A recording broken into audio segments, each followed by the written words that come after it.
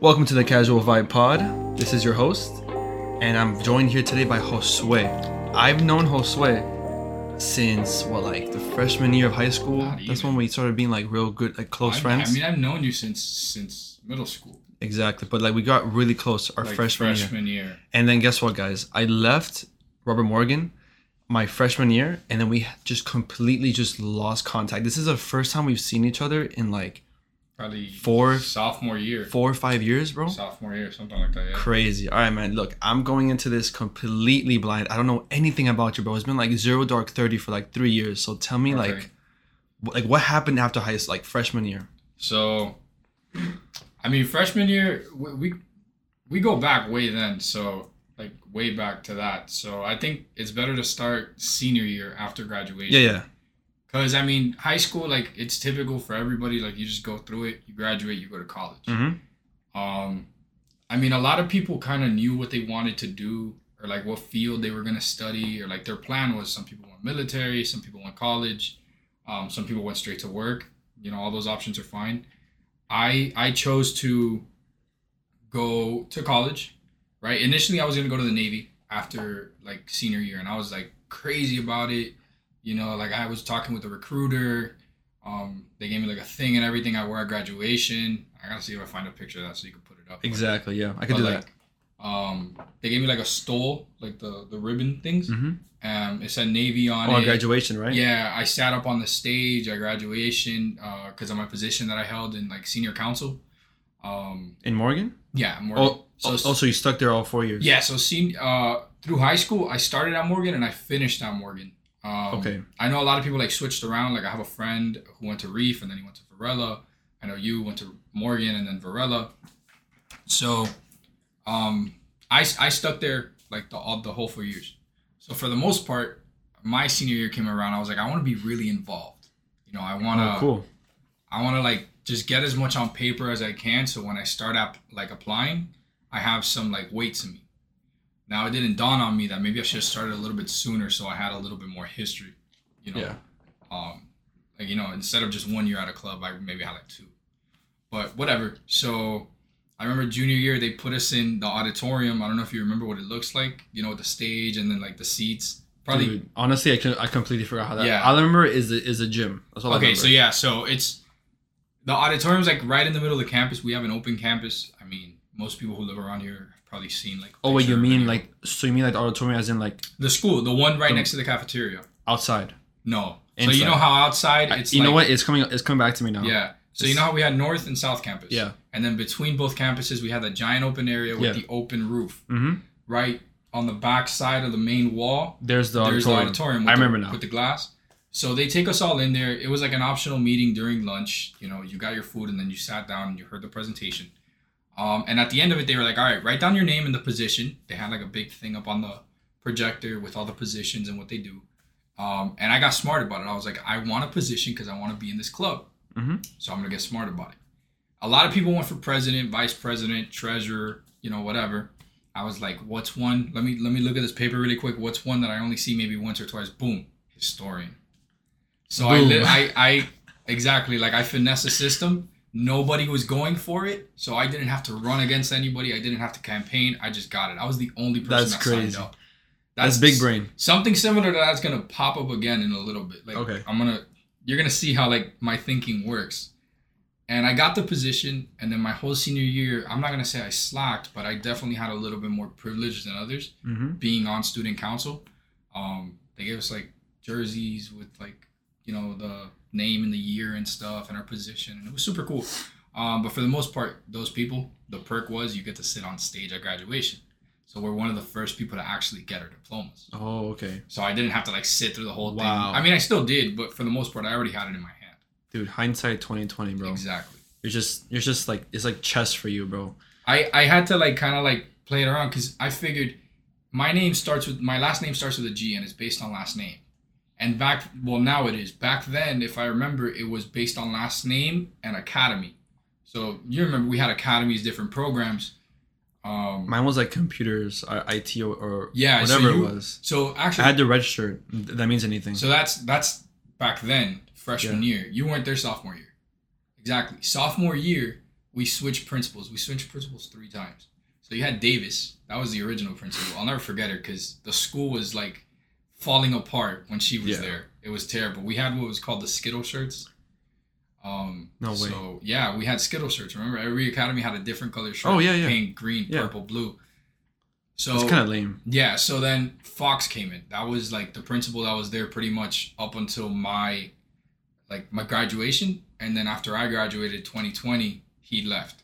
Turns out that school is like a good stepping stone for people who want to go to the county and work at like the board level, because it's like not a reform school, but it's a school where a lot of people jump off and end up going to work at the county. So Davis did it, Fox did it.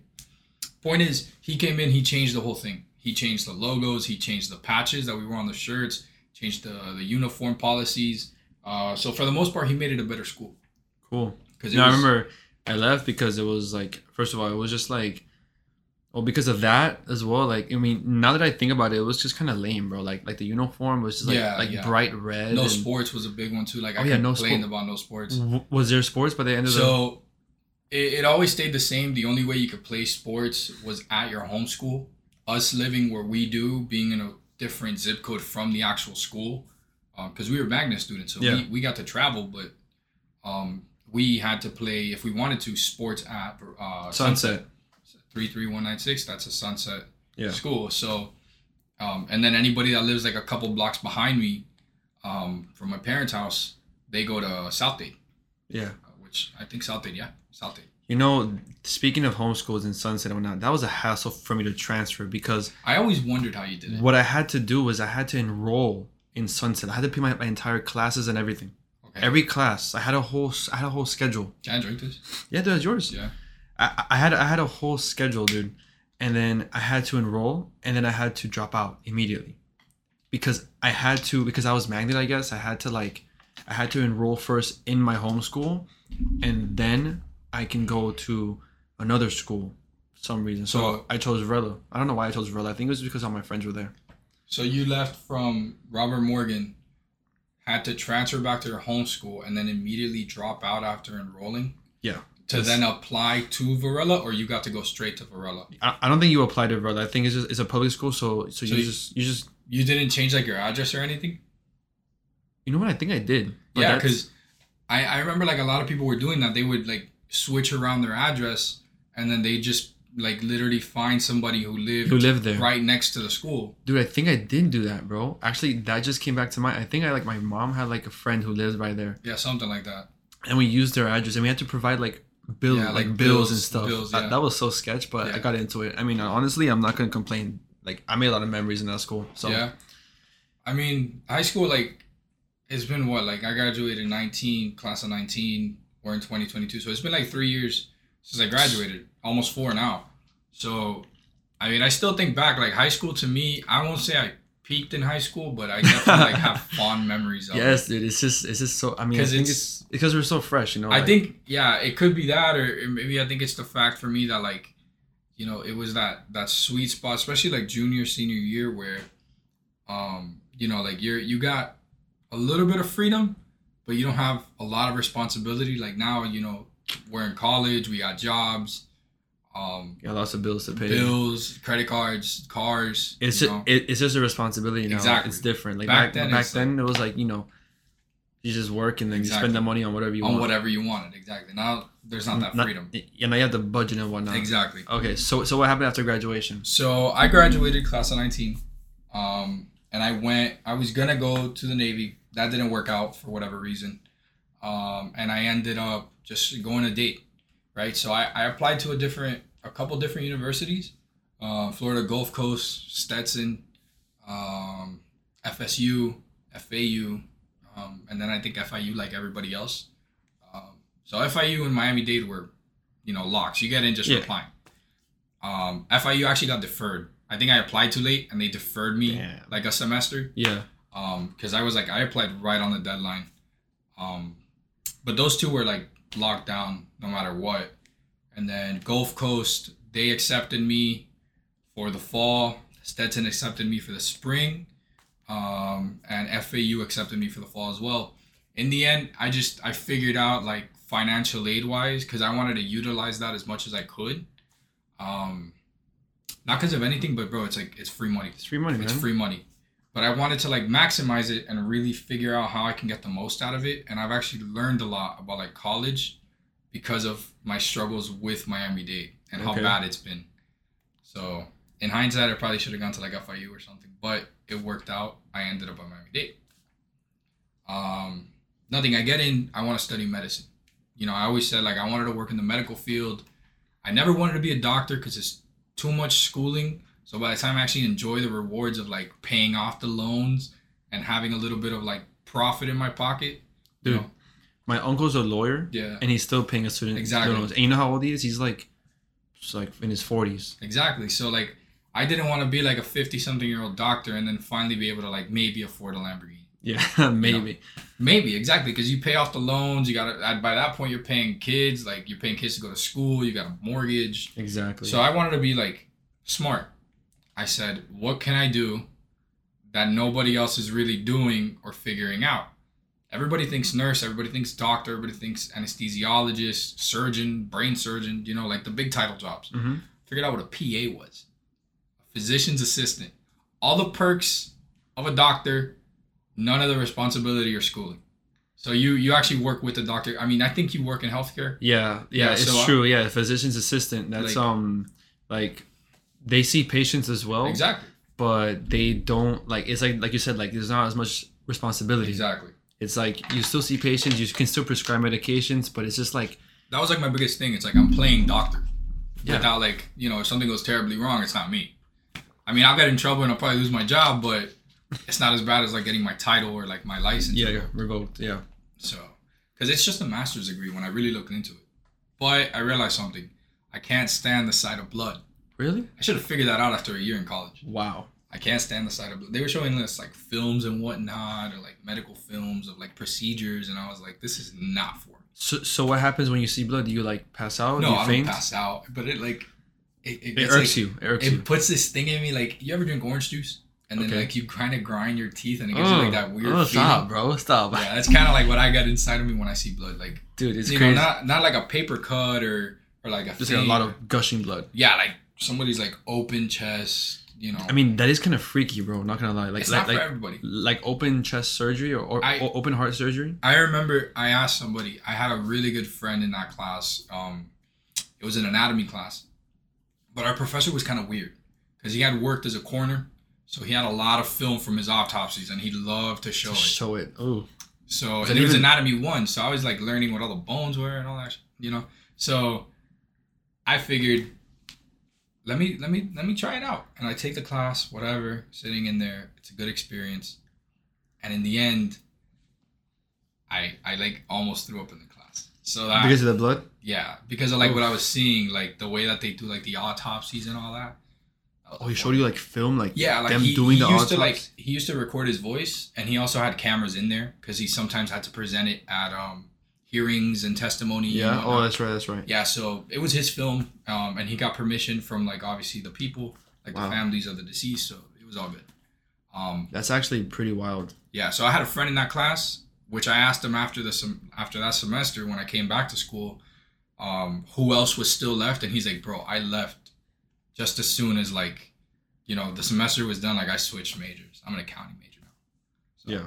I think like that's kind of like the best filter is like definitely take an anatomy class and see if you still want to do it. So I guess that teacher or I guess that professor's doing a good job then. Yeah, like filtering out like people who actually have a passion for it. Yeah, because here's the thing, that career, it's just like technology. It's very lucrative. Healthcare is very lucrative in the United States, same as technology, because they're in demand fields.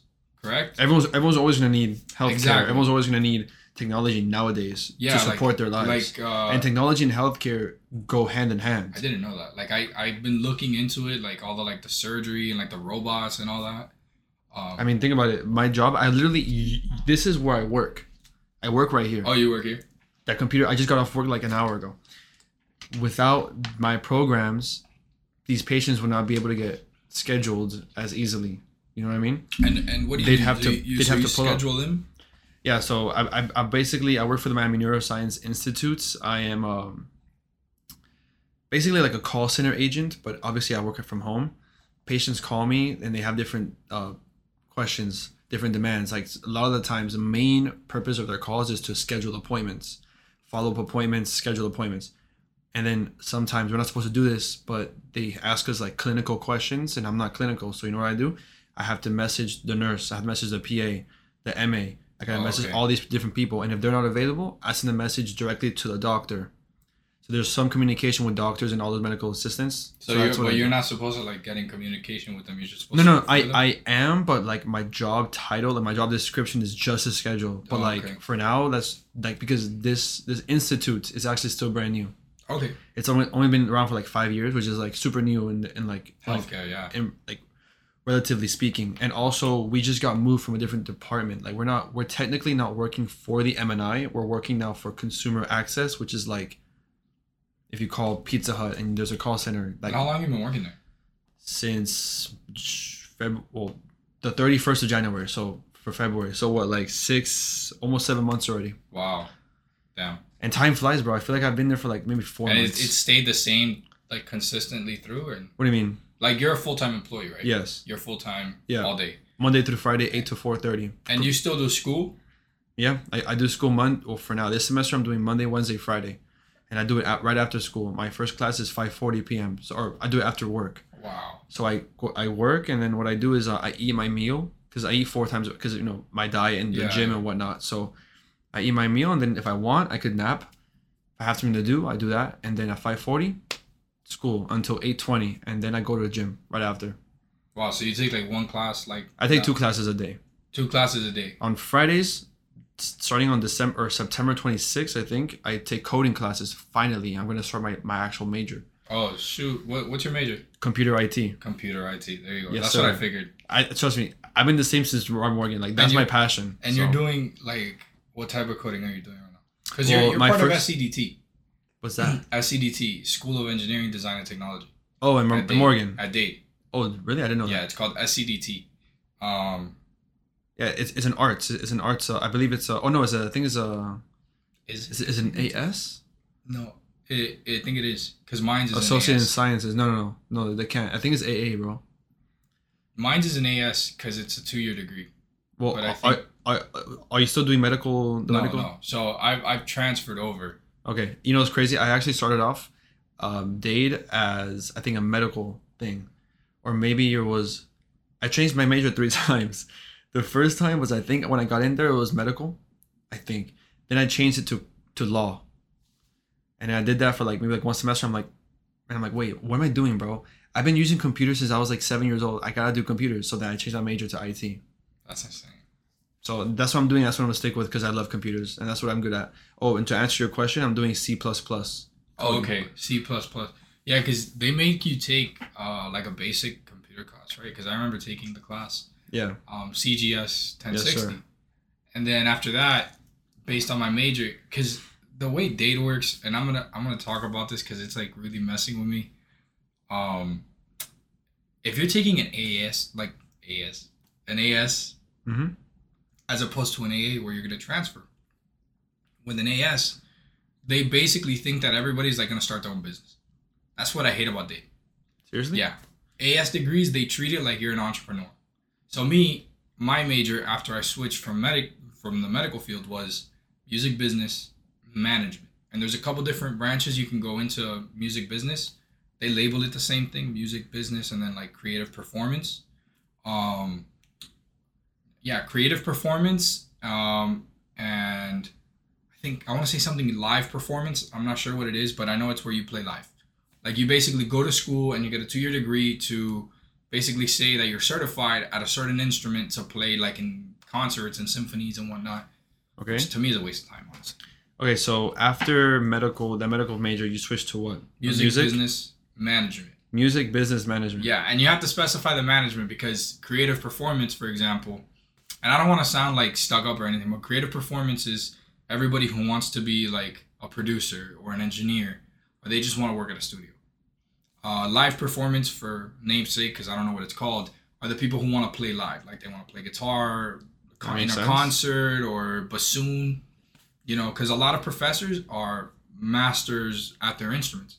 So they do private sessions. So you can schedule private sessions with them. The college will cover it. It's super cheap. It's actually cheaper than taking it on the street. or at a What? music school. Yeah, and you can learn from like a doctor at their instrument.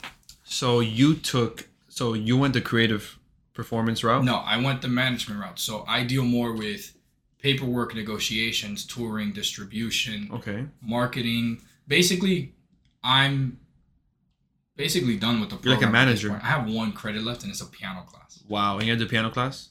I already took the first one. I got to take a second one. But you know, I'm assuming you know how to play the piano. Yeah. So I originally was like a producer, like we worked on like one song, which will never see the light of day.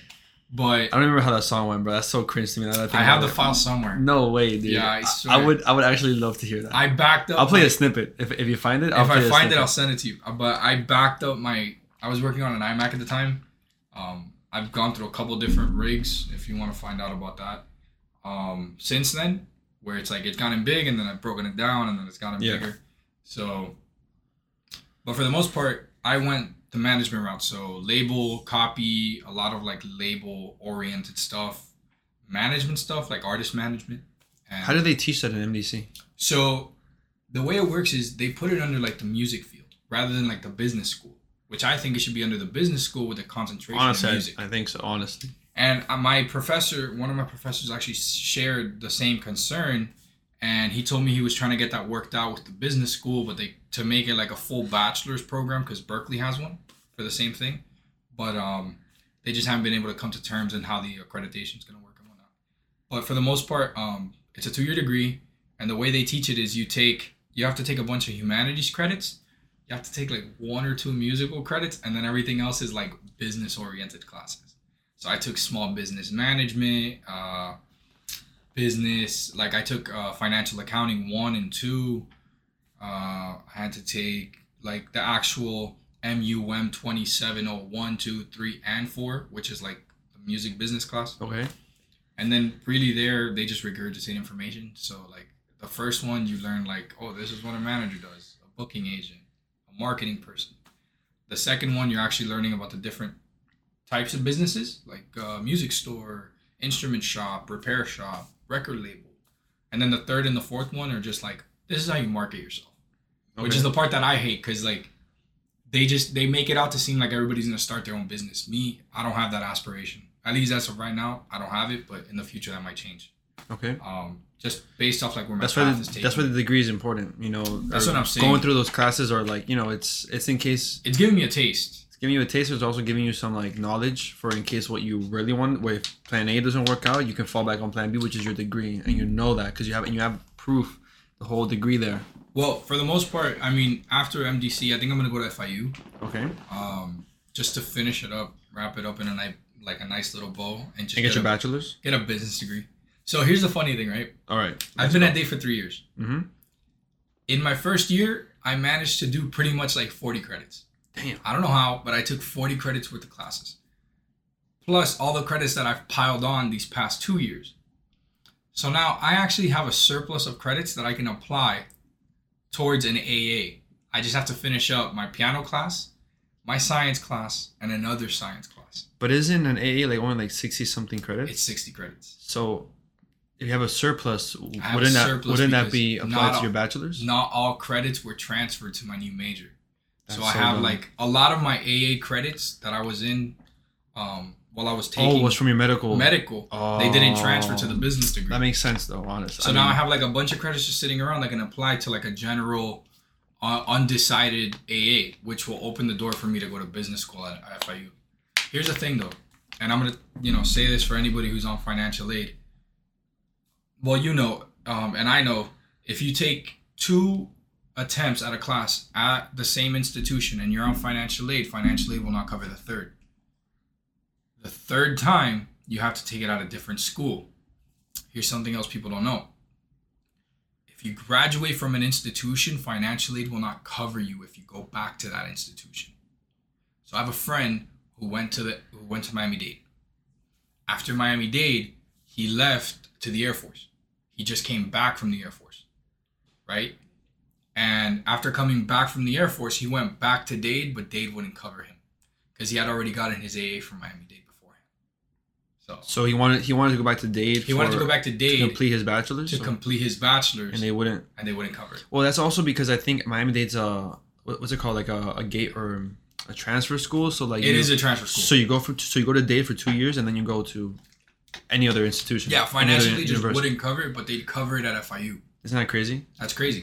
I mean, in FIU they gotta pay more. Exactly. Whatever. So at Dade, like a credit's like 350. Yeah. Like 3 credit hours is 350, so it comes out to like probably like I don't know, like 117 per hour, something like that, or maybe less, like 111, 110.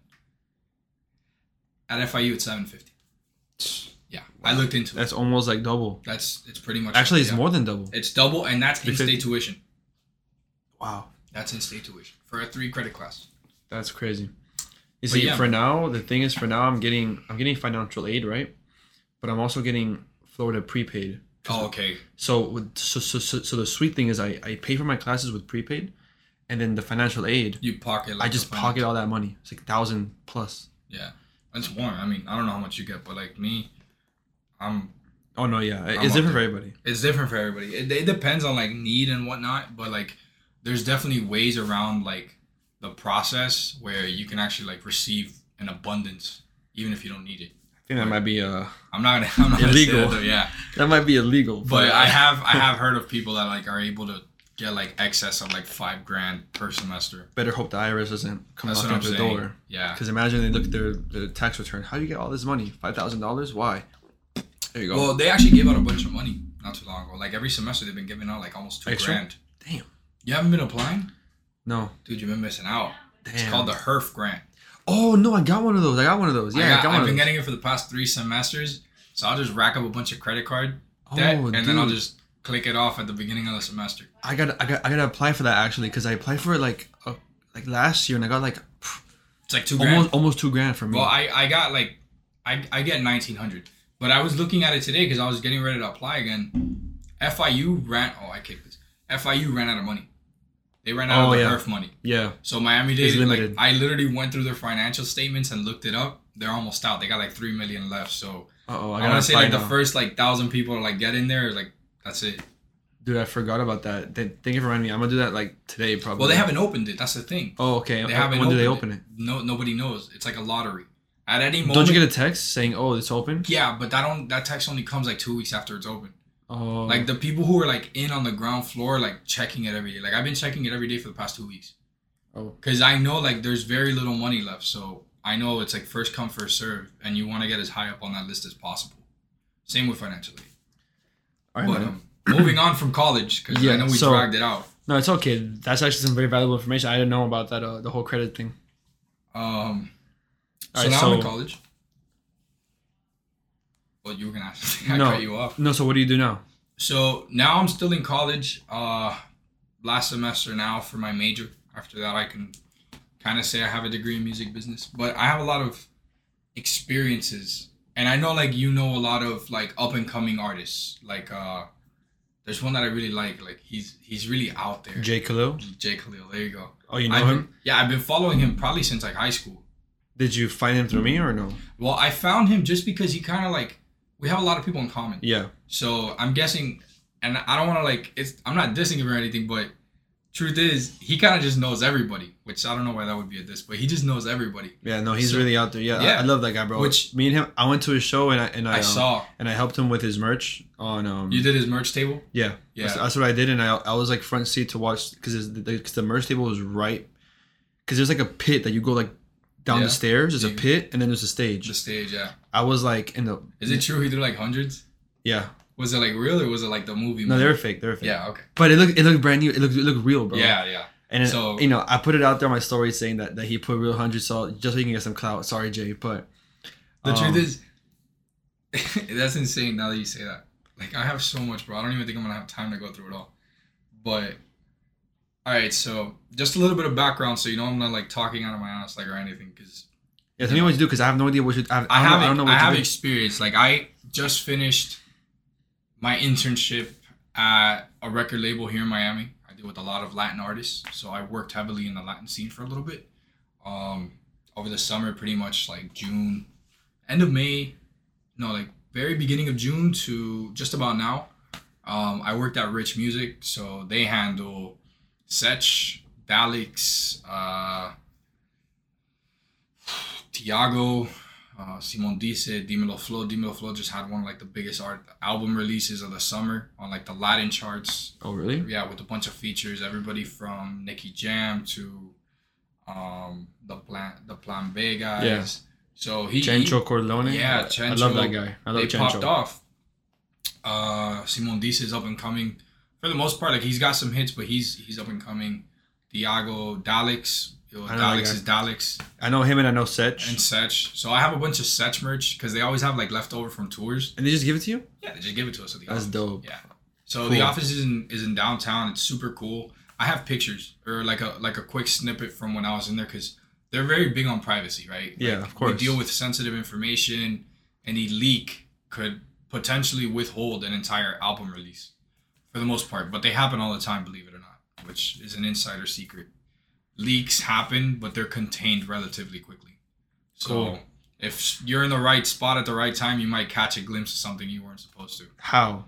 Well, there's a lot of places. So anybody could leak a song. Of I know, course. like. Okay, so a question. Let's get like something prefaced because Okay. now we're getting into the good stuff. I hope you can talk about this. I can. Okay, cool. So how do leaks happen? So a leak can come from anywhere, right? So for the most part, there's different departments at a label. A lot of labels are similar, but they're also different. It depends on the size and the market that they work in. In America, there's generally two predominant markets now more than ever. There's the Latin market and there's the Anglo market, as we call it. So Anglo just stands for Anglo-Saxon or the American market or American European. Okay. English speaking, really.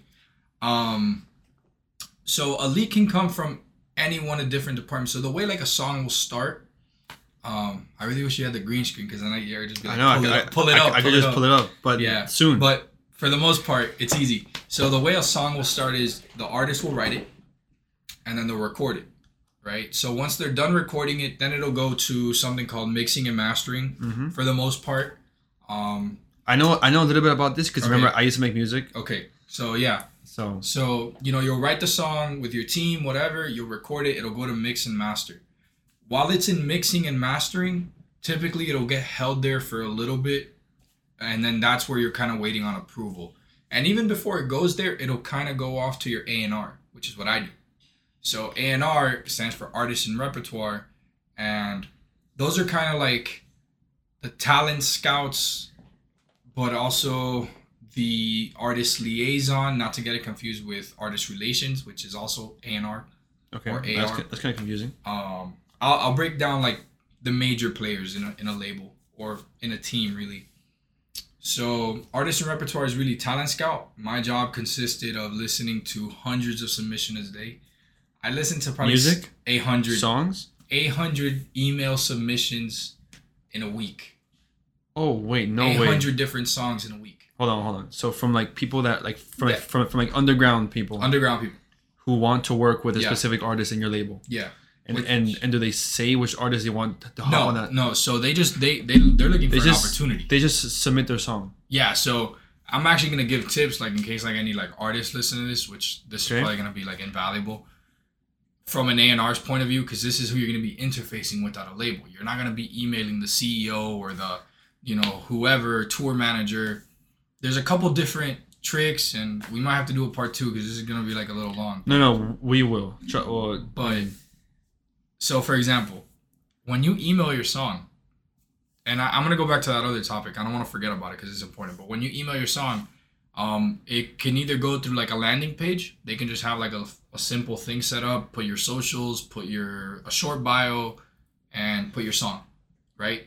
Like just tag it and put your name and your artist name. That's it. Send it. Here's the tips. Keep it short and to the point. I go through a lot of submissions, or I went through a lot of submissions, and I have to go through them quickly. I won't even get to the bio or start looking at your stuff if your song isn't good. So the first thing I look at is your name, where you're from, and I listen to your music. That's it. I haven't taken anything else into account. This is how they taught me from like the A&Rs that were there like long before me. Yeah. And this is how they discovered all their artists.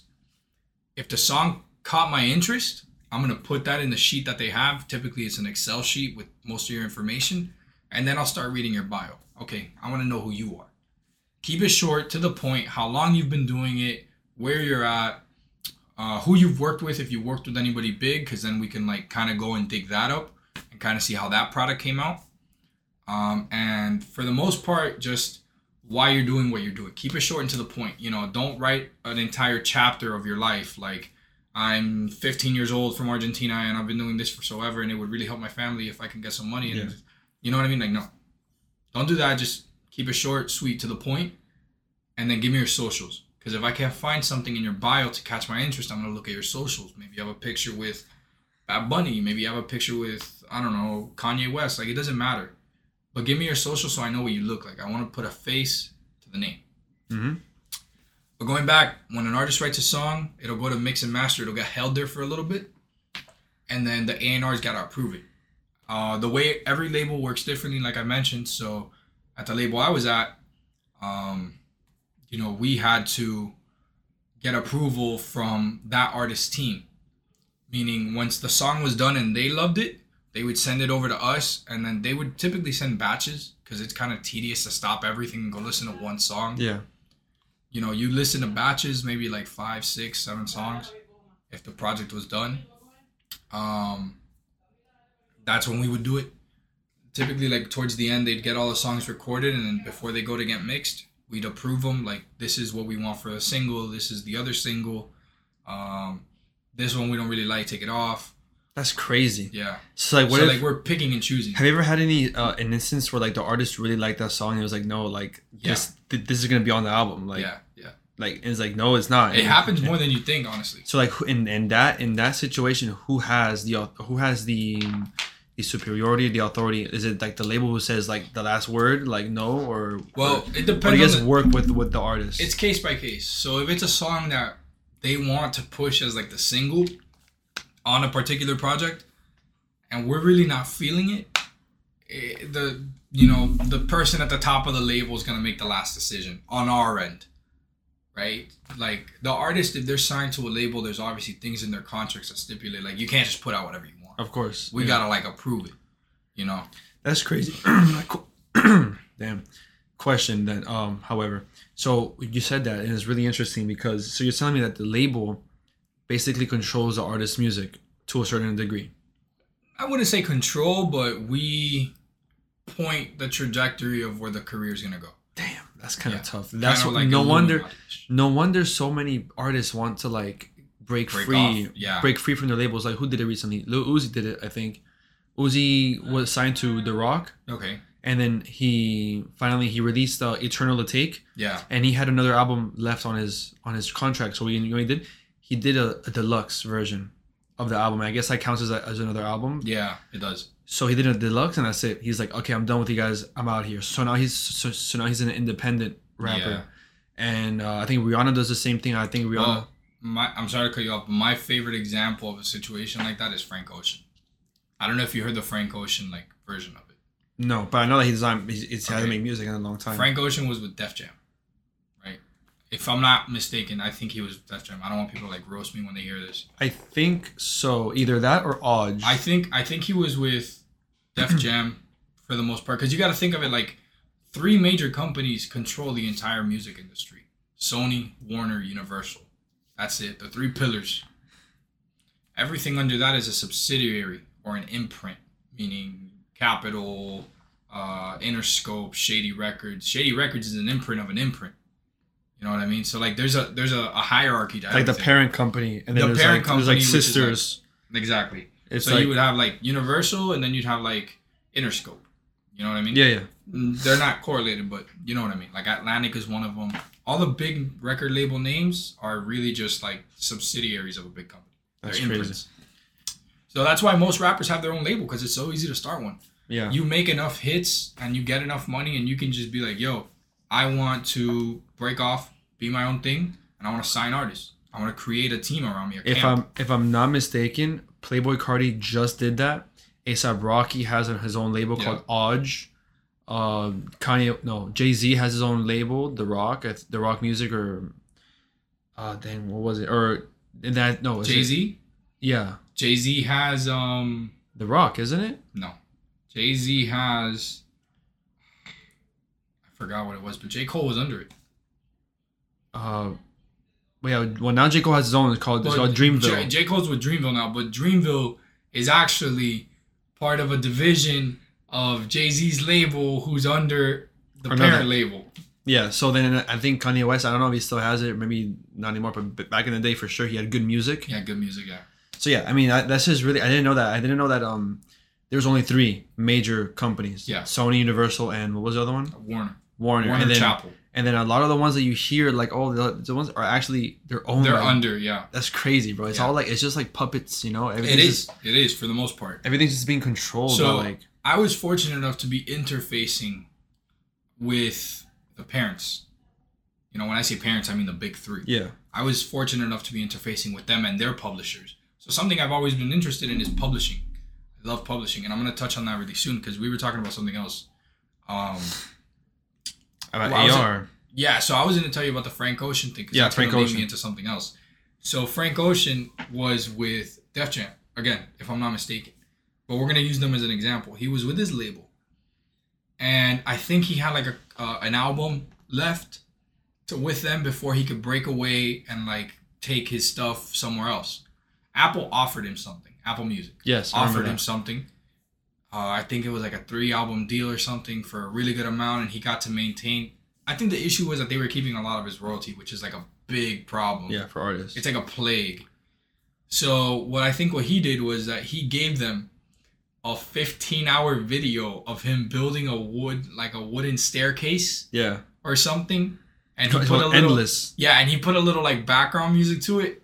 And that was the live album. That was the album. That was a live album. I tuned in for that. That was amazing. It's called Endless. And then he ended up, that was like a spoof that he did just to get out of it. And then they got stuck with like a 15-hour long piece of garbage. And then Apple actually got Blonde. You got what? They got Blonde.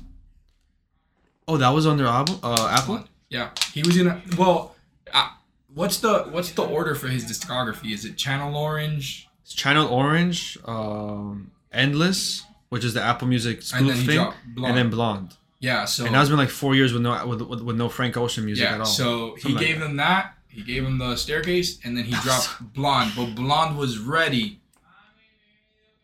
It was ready when the whole staircase thing was getting built. So he just kept it on the back burner. Blonde was already ready? It was already done.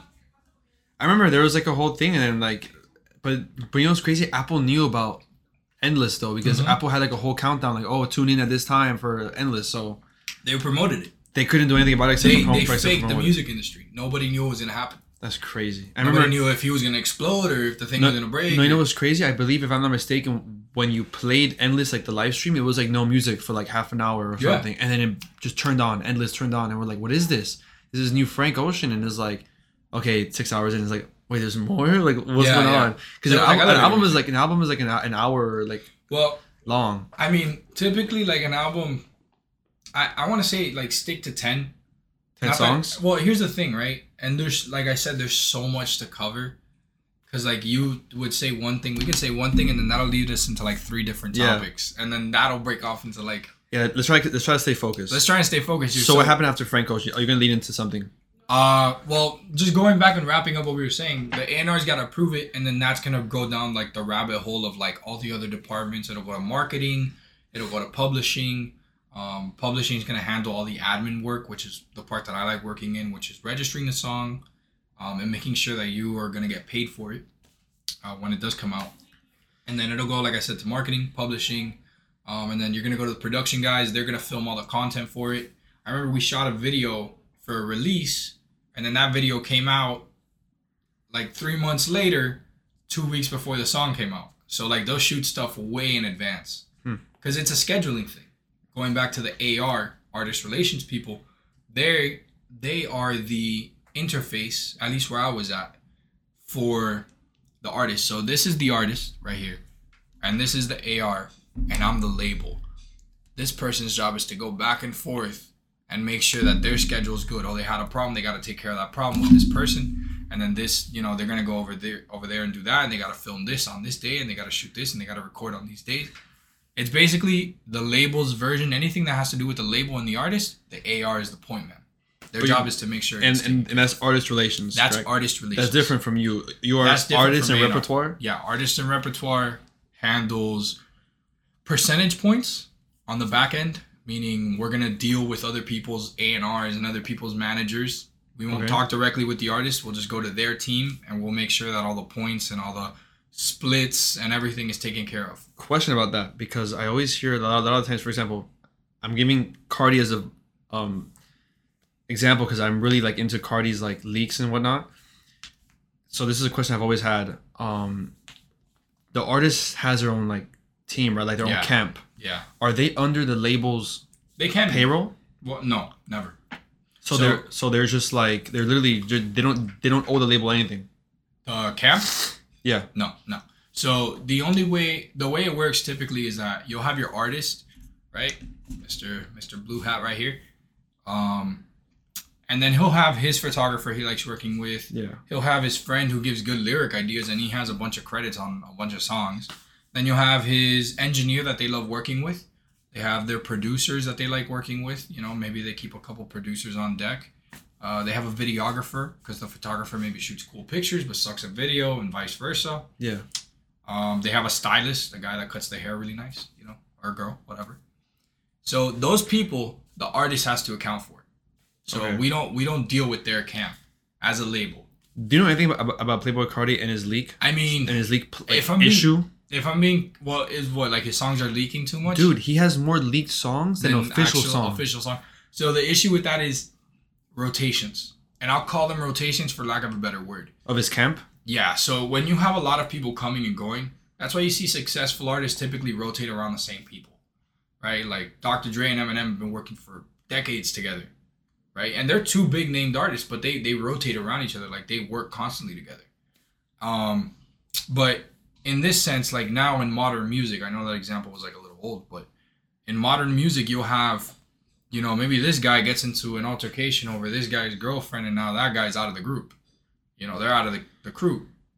All right, so now that guy gets pissed. He stole a bunch of music on a USB off the engineer while the engineer was in the bathroom. Now he can just go and upload it to YouTube. Now, did you see the video where was it Lil Uzi? Or it was Lil Uzi who he found the person who had leaked his music because I didn't see the video, but I heard about it. He had a hard drive, yeah, and then he tracked the guy down and then he started beating him up on camera. Well, here's the problem with that, right? So when a big name artist is recording or is on the road or is moving around too much, you're not working in a singular space. Typically, like for example, one of my all-time heroes is Jimi Hendrix. He literally was traveling so much and didn't have enough time to record besides on the road. And actually, quick fun fact, when he was on the road, he would actually find music teachers in whatever city he was with to teach him. And he's Jimi Hendrix, one of the best guitar players ever. He got back to New York, he built his own studio. He said, whenever I'm not touring, I'm here. And then that's how he controlled everything, because he had a leak issue too, believe it or not. But, you know, now technology's advanced so much, you can record a hit song on a laptop. Billie Eilish did it. She won 10 Grammys. So it goes to show you don't need a whole lot. With this microphone and a laptop, maybe like a little beat pad, we can create a banger in like 20 minutes. And some good mixing. Can't forget about that. And mastering. Yeah, but and engineering. Even then, you don't even need that. As long as you get a good take, everything is signal flow. If you can get a good take from the beginning, if we can record this really nice right now, doesn't matter who mixes it. As long as they know what they're doing, it's going to come out great.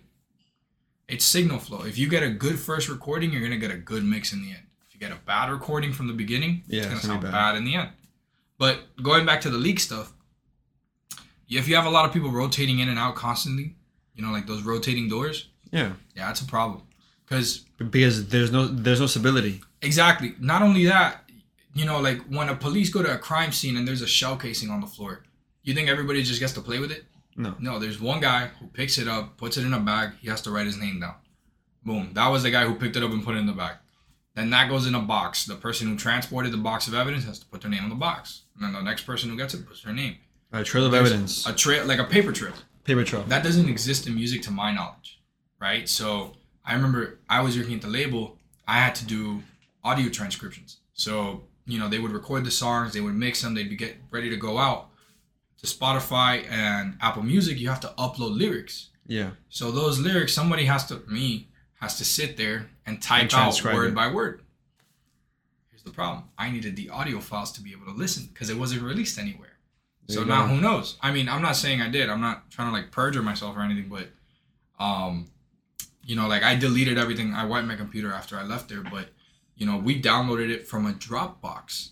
The entire album. Bro. There was a point. That's how they leak while stuff. I was working there, where a whole bunch of, I'm actually not gonna say the artist's name because the project is coming and it's still like confirmed, and I know it is, but I'm not gonna say anything. But he's like a multi-platinum Grammy-winning artist.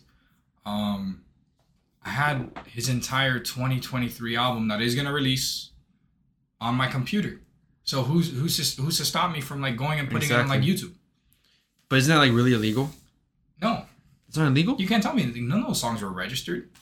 Also, like there's no copyright infringement. So leakers can just upload this stuff with no consequence? I had insider like trader knowledge because I worked there and I dealt with his music. So you know how to leak it. And I was doing the registrations along with the publishing admin. So I knew those songs weren't registered on BMI, on ASCAP, which are all like licensing agencies. So that's your PR, your performance rights organization. So if they happen to have been registered already, that would have been copyright. Then that would have been illegal. And they could have sued me, yeah. But those songs were just literally sound recordings. Wow. Although they could make the argument that it was intellectual property the minute that it got put onto the disc. Because that's like a big thing now. Like, because a lot of people won't sign split sheets, which are like, it's like the paper you fill out in the studio when you're actually in there recording the song, saying this guy gets 5% because he did this. This one gets 10 because he did this on the lyrics. They won't fill those out. And then people were like, no, I did the whole song. And you can't prove anything. Intellectual property. Damn. So get your paperwork in order as an artist, solo artist, as a DIY artist, independent artist, if you want to call yourself that. Get your paperwork in order. That's number one. Always have a paper trail. Make sure if you go to a studio session, you get your paperwork filled out. If you have a good manager, definitely have them do that because that's what you pay them for. If you don't pay them, buy them dinner or like a chicken or something, but have them do their job. Like a big chicken. No, honestly, have them do their job because that's their job, is filling out that type of paperwork. You know what? I can't help but think about Jay because Jay actually hired a videographer for his show that just happened. So does he have a manager? He does. Let's use him as like because you're friends with him, so you probably have like more insider knowledge than I do looking at it from like an Instagram point of view. Let's use him as like a case study, right? Okay. So you were just telling me something about a videographer. Okay. Yeah, I mean, he just hired him for that one show. Okay. So I guess, that's not part of his team, but it may be. You know what I mean? Because depending on how good. Well, in that sense, it was a live performance, correct? Yes. In that sense, you're not really scared of anything because it's like songs you have out or whatever. But if he's dropping a new album or a tape or project. I saw that. On his birthday this Sunday. I saw that, and So he actually played an unreleased song at that performance. So I guess that might be. Yeah, but not really, because in that sense, if he's like willingly performing it, okay, then it's different. It's on him. Yeah, like if somebody took a video and like they got like a snippet of it like that, whatever, But he performed it at an open venue, like open concert. So that videographer, he doesn't know him. That was his first time meeting him. He hired himself somewhere. I don't know, on Instagram. So honestly, that was the videographer. I've been following him for a while. Not the videographer, Jay. Yeah. And I'm a fan of his. I like his music. I really do. But one thing I have to criticize him on is his release structure. So release structure is a big thing. And here's the problem, right? Artists are commodities, right? I'm sure we have to start wrapping it up soon. But artists are commodities. They're products. It's shitty to think about it that way, and I'm going to say it just like that because that's the truth. But they're commodities. It's nothing different than a box of cereal at the store. You have 30 different brands to choose from. They all offer something a little different, and you get to pick the best one at the end of the day. That's the one that you're going to like favorite. Me, I'm a Captain Crunch fan. I really am. So like that's the brand that I buy. And in that analogy, Captain Crunch can be like J. Cole. I love him so much that I'll buy his merchandise. I'll listen to his music on repeat. I will go to the shows. He drops limited edition sneakers. I'll buy those. You'll share his Instagram posts. Exactly. I'll share his posts. I'll I'll go crazy. Like, I'll be a fan. That's what being a fan is. It's supporting the artist, even if they don't know you exist. Now, it's kind of like a shuffle, right? You got to find like the happy medium. As an artist, you got to be able to like, there was a movie I watched where Wolf of Wall Street. One of my favorite movies.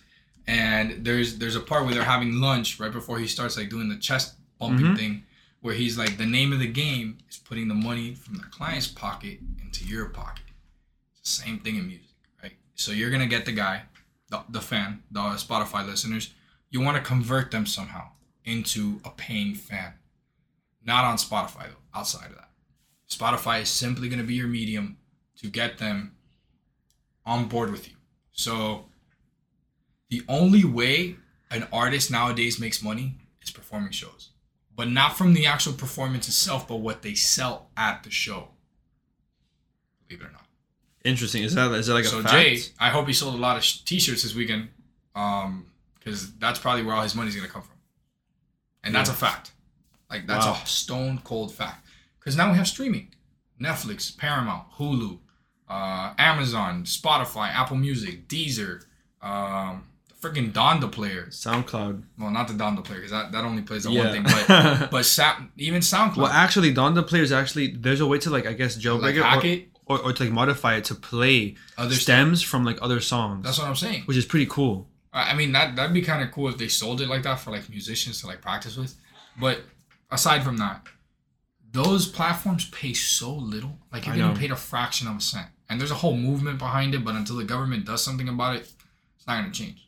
They took away payola. Maybe they could, if they can regulate stocks and securities and the housing market and all this and big banks, regulate big business in the music industry, because they're screwing us over. And it sucks because I'm going to work for them, but it's the truth. Yeah, hopefully it changes soon. I hope it does, because the problem with that is that artists are getting paid almost nothing from their streams. So you put in, let's say $300, $400, $100 an hour to go to the studio and record your song. $400 to just record it. Plus, let's say an extra $200 to mix it. Plus an extra $100 to master it. You're already $4 and $3, $700 in the hole. If you're not doing all that yourself, but then you got to take the time to learn how to mix, how to master, how to record, got to get the gear, got to get the mic, whatever. You know, that reminds me of Russ. Russ did everything by himself. Exactly, and I love that about him. You know, like, people like hate his attitude because of how he comes off. Yeah. Right. I know that used to be like a big thing about him, but I see him and I'm like, he's so business savvy. That guy's gonna be around for a long time. No, but he's a genius though, because he mastered the business side, like marketing, while simultaneously mastering everything needed to release a song. I don't listen to a lot of his He did everything himself. I mean, I'm not really into Russ like that. I don't listen to a lot of his music, but I see a lot of like his snippets pop up on like Instagram, his live streams, and I love going. I don't know if he's independent though. I think he has his own label. He is. He's independent. He's always been very big on independence, but it's not independence in the way you think it is. He has a publishing deal. Okay. Or a distribution deal. Speaking of that, I think Jay almost got signed to a label, bro, last year. Like Miami based? Yeah, I believe so. Yeah. Because he used to work at this restaurant. Okay. A very high class restaurant, and then all celebrities would come by. Okay. And I forgot who the celebrity was, but he was with his publishing somebody. Yeah, typically that's how it works out. And then Jay, the thing is, in that high class restaurant, they would actually play his music sometimes, Jay's music. And then I guess the person heard his music, and then Jay was like, "Oh yeah, that's me." And he's like, "What?" And he almost got signed. I don't know what happened, but he almost got signed that way. Yeah. It was like a label who had like a pretty popular, pretty famous person in it, and he almost got signed. I don't know what happened, but when he told me about the news, I'm like, "Whoa, dude! I'm so happy for you." Nothing happened. Well, here's the thing, right? Like, most labels have a presence in the hubs. So in America, we have a couple different hubs. We got Nashville. Now we got Texas bubbling up, right? On like the indie pop, indie rock scene. Got Florida for all like, the rap stuff. New York for a lot of the rap stuff and the pop stuff. LA's like the melting pot. I know we call like Miami the melting pot, but LA's like the musical melting pot. Seattle has always been a big thing. So you get scenes and then you have hubs, which is how they taught it to us. So Miami's a hub for Latin music. New York had the Latin music scene. That's where like salsa started, bro, in New York. You know, you have everybody from Willie Colon, Ruben Blades, like those were like the big salsa guys back then in like the 70s. They started that scene, or like they were one of the main pioneers. And then like drill took over. When drill took over like in New York. In New York, yeah. Exactly. And then that trickled down. So then you have like Chicago drill, I think is like a thing now or something. So you see like it spreads like a fire. Like EDM was big here in Florida because of Ultra. And then it spread and like you have EDC, Las Vegas and Orlando, and then, you know, a bunch of other things. You used to have Tomorrow World here in Georgia. But they took that away because of a fire. Yeah, there was a giant like pyro accident, like wow. forest caught fire. It was like a huge thing.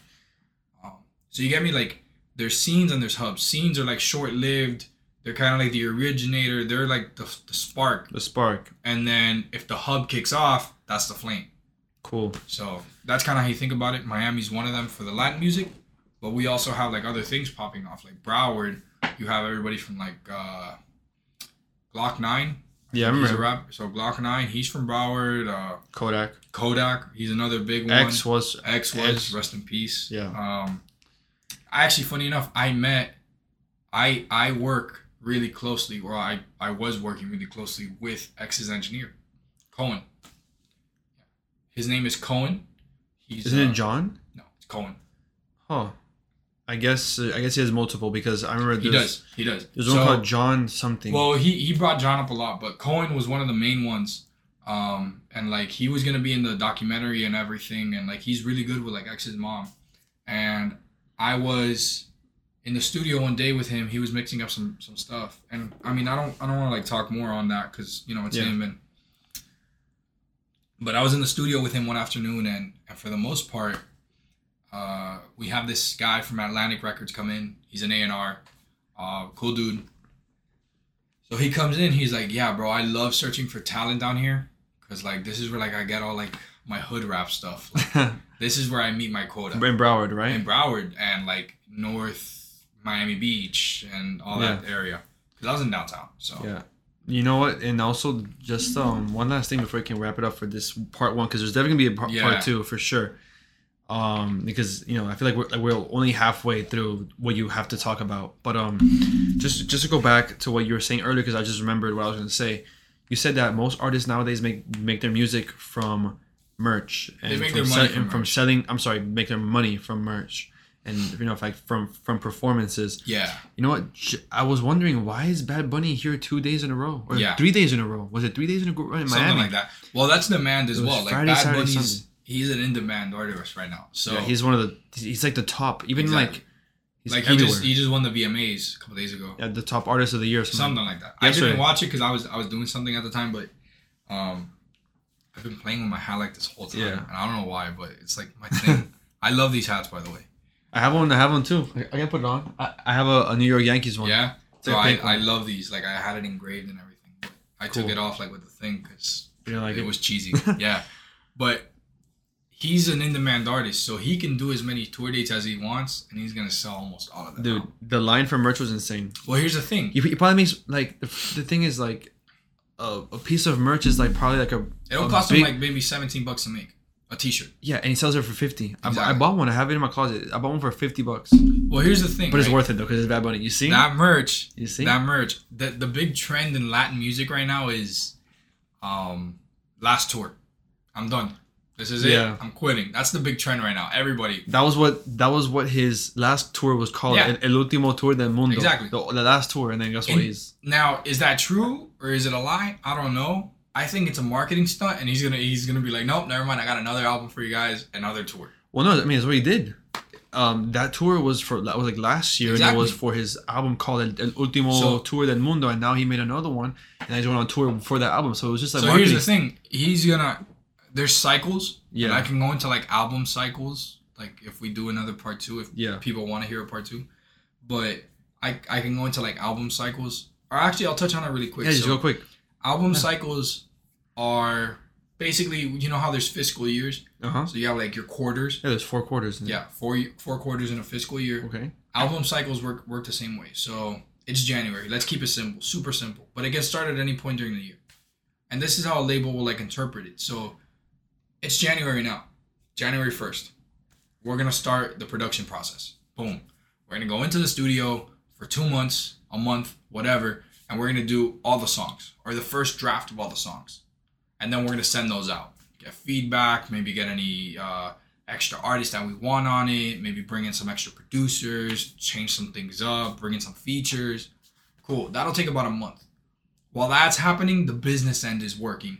Like we're starting like the promotion and all the we're keeping up appearances, we're interacting. That gets done. All right, cool. Production side is done after like a month and a half, 2 months. Let's say 3, just to keep it in a fiscal year. Now we go into marketing. Now this is like when the A&R team's kicking off. So like we're picking songs, we're making single selections, we're starting to plan like some shows to promote some of the old stuff, and we're marketing some hints about the new stuff. Then we go into planning. This is where we start prepping for a tour. Mind you, artists have to tour. They have to make money. Yeah. So when the planning stage comes around, like, all right, we're going to play, we have to plan it out in a sequential way where we don't overlap. And if we do overlap, we got to make sure that it's for a reason, right? So if I'm starting in New York or I'm starting here in Miami, it makes the most sense if I'm doing a U.S. tour to go up west towards California, playing, Louisiana, Texas, California, and then going back somewhere around the middle, maybe playing some of the hubs up north, because you also have to look at statistics. You have to look at where is playing the hottest. Oh wait, so that's why artists pick certain cities because there's certain hubs. Of course, I'm not gonna go to Beaumont, Montana. Yeah. If I got 2 people that listen to me from there, I'd rather go to like the main hub in Montana, the capital, which is I don't know what the capital of Montana is, but I'm gonna go to the capital where I have 30 million people, 30,000 people who listen to me there, and those 2 people can just travel. Yeah, it makes the most sense for me. You know what I mean? So you'll plan it out based on the analytics, which is something else I did for a while. There's so much into this, bro. DSP analytics and playlisting, which is like a huge thing as part of like an artist's team, is having somebody who's dedicated to just looking at your metrics, see your performance on a weekly scale, on a monthly scale, on a yearly scale, and on a daily scale. See the fluctuations, do the math, because there is math behind it. See the trends, analyze it, and develop like a marketing strategy with your marketing person, your social media person. It doesn't take 10 people to manage one artist. 1 or 2 people can do it, but you need to be in sync. Mm-hmm. But yeah, touring is simple. After the planning phase, you go into tour mode. So in the planning phase, you're planning dates, you're planning shows, you're planning venues, you're getting the crew together, you start stage design. Well, stage design usually starts around like the marketing phase, because if you drop something in marketing and it's not there for the show, it looks bad. So you want to keep it doable. Throughout the second and third process, typically you're trying to find funding for the tour because they're not cheap and they're not free. So you want to get typically probably the label to sponsor it, but then you got to work it out with the label and see how much they're going to put in, see how much you're going to have to finance, see what you're going to need. Because if a label puts in money, you're like making a deal with the devil. Yeah. Because they're already taking off the royalties. You might as well, you're going to give up some touring, some merchandising. What are you going to give up to make it happen? Yeah. But if you think it makes sense in my eyes to do something like that with the label, maybe on a larger North American tour or a world tour. But if you're doing like South America, unless you're a Latin act and you're going to pack the house every single night, it doesn't make sense to finance. Honestly, just do festival appearances maybe, or just rough it on the road. Get like an RV and just go on the road and just kill it and keep it minimal. If you're up and coming here in America and you're on the Anglo market, you're rapping, you're playing like indie pop or alternative music, honestly, rent a U-Haul van or get your friend with a van. Like you see it on TikTok all the time, people restoring school buses and going on tour. Yeah. And they just drive. And they did it all over the summer and it was crazy. Try and make festival appearances. Doesn't have to be Art Basel or Burning Man. It can be something small. I know I have a friend now in Texas. He's an up-and-coming artist. His name is, I forgot his name because it's an acronym. But But he's a great guitar player. I'll send it to you so you can check it out. But he's an awesome guitar player. Eventide, that's his name. I remember now. So his name's Eventide, after the company. Kind of, not really. It's an acronym. He spelled it differently. But he just put a band together, and I check him out on TikTok. I'm gonna send it to you how you spell it so you can link it. For sure. Because he's dope. His TikTok page is the blueprint to how a solo act should work, and he figured it out himself. Wow! Like through trial and error. He literally like started writing songs in quarantine, putting up TikToks, and started releasing. Boom, single. And now he just got a band together. That's pretty impressive. He can start playing shows. He didn't focus on any of the other stuff. He did the marketing, he did the promotion, he did the designs, he played the music, he practiced, and he released music. But for the most part, he didn't focus about like playing shows and getting his name out there or anything like that, because he had like TikTok blowing up. And now people want to see him live, so now he just got a band together really quick. They practiced in the songs, and now I think he's going to do South by Southwest in a couple months. That's super cool. So he's been at it for like 2 years now, and that's why I'm saying, Jay, like, I'm not hating on him, but like his release strategy, like, to me isn't the most, it's not the way I would manage my artists. It's not the way I'd be like, yo, let's do it like this instead. Like, yeah, his manager's still like learning. So, yeah. But I mean, I'm sure he'd find it helpful if he had somebody in his team like you. Honestly, that knows a lot like that. I mean, me, because I come from experience, and like I've definitely butted heads with a lot of people, while I was learning. But honestly, like, and I'm using him as an example because we both know him, and we follow him. It's nothing personal, Jay. It's nothing personal at all. But for example, like in his situation, I wouldn't drop an album. I would probably focus on like setting up some sort of, single release, and maybe making like Bad Bunny. I'm gonna use him now. I'm gonna jump over really quick. Bad Bunny, when he first started, go back deep down into his playlist, past all the albums, you're gonna see he doesn't have a single album for at least 12 songs. Why? Because he spent a year, he created a backlog, and then he dropped every single one of them once a month, if not once every 2 months, for an entire year straight. But every month when people wanted more music, he had it ready to go. He didn't spend time writing, recording, mixing, mastering. It was ready. So it took him 2 years to come out. But by the second year when he did come out, he already spent the entire first year working. No wonder he blew up like overnight, bro. He blew up overnight because he had the music. Like, okay, do get him out. Here, boom. Next one. And out of like 100 songs, boy, had like a good percentage were hits. And then finally, when he got to that point where there was interest and buzz and people wanted so much more, remixes to the music you already have. In the Latin market, a remix has a bunch of people on it. Like eight artists. Eight artists which, in one let song. me tell you, is a paperwork nightmare. Like, negotiating 8 people to split up like 4% is a nightmare. But it's doable. So they do the remixes, and then eventually he signs to a bigger label than the one he was with. They give him a fat advance, and he just goes and does the album. And you made it. That's it. You're an international star. Easy said, not done. Yeah. But Jay, honestly, I would skip the album entirely. I mean, if you already have a release plan for it and a marketing plan and you have shows lined up, go for it. I hope you're the best, but I would have done singles. Yeah. I mean, he probably already has singles out. He probably has an EP out. Oh no, he has, bro. He you know what's crazy? He just reminded me yesterday, the day of the show, like, because he drops singles. He does drop singles for like the album. Yeah. So he dropped this one called Love Ya, which is like his lead single. And cool, right? I'm like, oh my god, I love this song. It's nice, right? And then the night when he was dropping me off, after the show on Thursday, he was like, by the way, like this song Love Ya, like I show you this song 2 years ago. I had this song done like 2 years ago. And I'm like, what? No way. Sometimes you have to wait for the right moment. And then he showed me the DMs from like 2 years ago when he put like a snippet, and I responded to the snippet like, wow, this is fire. And I'm like, I can't believe it, dude. That's been sitting in the vault for 2 years. Yeah. And it was a good song too. And that'll happen. Like, I've been in situations, and I've seen people in situations where they'll play me something, and I'm like, yo, that's crazy. You did that fast too, because I just asked you for it like last week. He's like, no, I've had this for 3 years. Like J. Cole, speaking on him again, he had most of Forest Hills Drive done by the time, I forgot what his album, Born Sinner, was done. Yeah.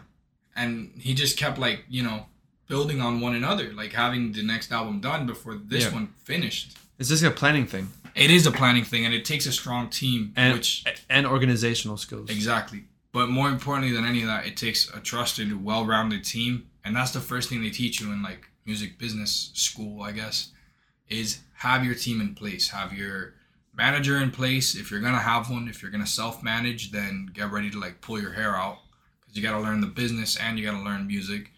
Have your marketing people on deck, have your friends support you as much as you can in the beginning, whether that's posting or tweeting or sharing. That's critical. Have a lawyer of some kind, even if you just need them to check a document once and you got to pay them $40. Have one that you trust and you know isn't ripping you off. Lawyers are key, man, honestly.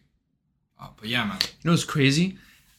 Okay, one last thing, I promise. But working at Baptist, they give you like a period to choose all your benefits. Yeah. So like health, dental, vision. Vision's free actually for us. But there's one that I wish I had checked off because it was super cheap monthly. Legal, bro. I could have had a lawyer on standby, just like that, for like $5 a month. I think it was. Because they keep them on retainer, and then you just pay like a portion of it, and everybody. Dude, I wish I would have chosen. I didn't see that because to me, I had no idea that jobs even offered that benefit. Yeah, well, some do. Like a big company like Baptist who has to keep legal on retainer because it's a hospital. They probably will. They did, bro. It was legal. I'm like, and I saw it after that. I'm like, bro, I wish I had paid for this lawyer, but I'll do it next year. Honestly, sure. And I'm gonna be honest with you, because I know we gotta wrap it up. Everything I told you today was a lie. No, I'm kidding. That would have been funny. I was like, huh? No. Everything I told you today was how everything should go. Yeah. I didn't give you the good part of the story where it's like how I gave you like my path from A to Z where I'm at now. Yeah. But I skipped over like all the side quests and all the ugly parts, like all the ugly parts and all the deviations I took. Well, I think this is a good baseline though for the next episode, because dude, for sure I'm gonna have you over once more because this is a very interesting, like interesting topic. It gets ugly. It gets low. Like I was at a low point. Especially since I was like really into music, or I'm into not music, but like the behind the scenes. So this is really interesting. I mean, I think this is a good spot to just wrap it up. Wrap it up at and leave this for the first episode, because we've been going for like over an hour, I think. Well, how many episodes do you have now? Well, okay, so here's a little backstory. Last year, I began the podcast, The Casual Vibe, and I had one episode with Kayla. Yeah, I heard that one. Everyone loved it, man. It was great. I was like, wow. I heard it like a week ago. Oh, for the first time? Well, I heard it like 2 weeks ago for the first time. And then I heard the one with Ryan, and we're talking about the monkeys and stuff. Yeah. That guy's a trip. But yeah, I heard that one last week. No, he's awesome, bro. But yeah, so backstory. So that episode with Kayla, that was last year. And I don't know what happened. I just kind of I don't know what happened. Things caught up to me in my life, and I stopped doing it. When I wanted to do it again, like 2 weeks ago or 3 weeks ago, I logged into my account in my hosting provider. Well, for the podcast. So for podcasts, it's kind of like a web provider. It's a hosting provider. It's a hosting provider for podcasts. Exactly. So basically, you go on a website. RSS is what I use, and then you create your podcast and you upload episodes. That's cool. Now, if you don't upload any episodes for a long time, and you have a membership, it shuts it off. And then guess what? I didn't know this, but it deletes all your episodes. So like you just lose your entire podcast. And you didn't back it up? I didn't back it up. So basically, this is gonna be the third episode, but technically, I'm starting from scratch. Because this is the second episode. You're re-uploading Kayla's. I wish I could, but I don't have the file anymore. I don't have the file. Because it's still up though. It's not up. Oh, it is. I deleted it. Oh, okay. Because the thing is, it was on Spotify for some reason. Yeah. But it wasn't on my hosting provider, so there was no way that I could even log in to even access that episode. I got you. So like it was just there, just floating around there, and I couldn't even have any analytics on that episode. But that episode blew up. It was really good. It was really good. Like I look at the analytics and the metrics and whatnot. It was really good. Well, I mean, she has like a big following too. She does, and what she posts is a little bit provocative. Is it? Yeah. So I mean, it's awesome though. But me and her had a great conversation. I enjoyed that episode. But yeah, that's the backstory for everybody on the episode. I haven't even talked about this even last episode. So that's what happened. The hosting provider screwed me over, so I had to start all over again. I saw you made a post about it. Like the whole hosting thing was like an issue. Yeah, the hosting. So and I was like waiting for like Ryan, and like honestly, believe it or not, listen to these because I watched it. I didn't listen to it. I watched it. You watched it on YouTube? I watched it on YouTube. Oh, cool. Yeah, like I saw like the link to the YouTube, and I was like, I wonder what it is. Maybe it's like an audio file. And then I saw it was a video just like this, and I watched it, and he was like talking about the monkeys and the big cats and And stuff. then I put the thing on with the bat on his shoulder. Yeah, super informative. I'm not gonna lie. Right? Isn't that cool? And now this is super informative too, which is why I love doing these episodes. But yeah, we keep saying let's stop, and Yeah, we we'll just keep stop going. it now. All right. Well, look, I really appreciate you for coming on, Josue. We're gonna do this again. Feel free to plug in your socials if you want. That's a big thing as to why I've lost touch with a lot of people. It's like I'm not really on social media anymore. I mean, I guess if you want to follow me, like I'll you have them, like I'll We'll just say put 'em for up. in case people. Well, my main Instagram is my name, Josue, Josue, and then GRM all together. I changed it because it used to be like JSTK or like STK. Yeah. You know what's funny? I see more pictures of you on your girlfriend's account than I do on your account. Oh yeah. Yeah. No, So she's big on that. all right. But, well, yeah. Anyway, really had fun talking to you today, man. We're gonna do this again for sure. Okay. yeah, for sure. All right. All right, man. All right. See you guys.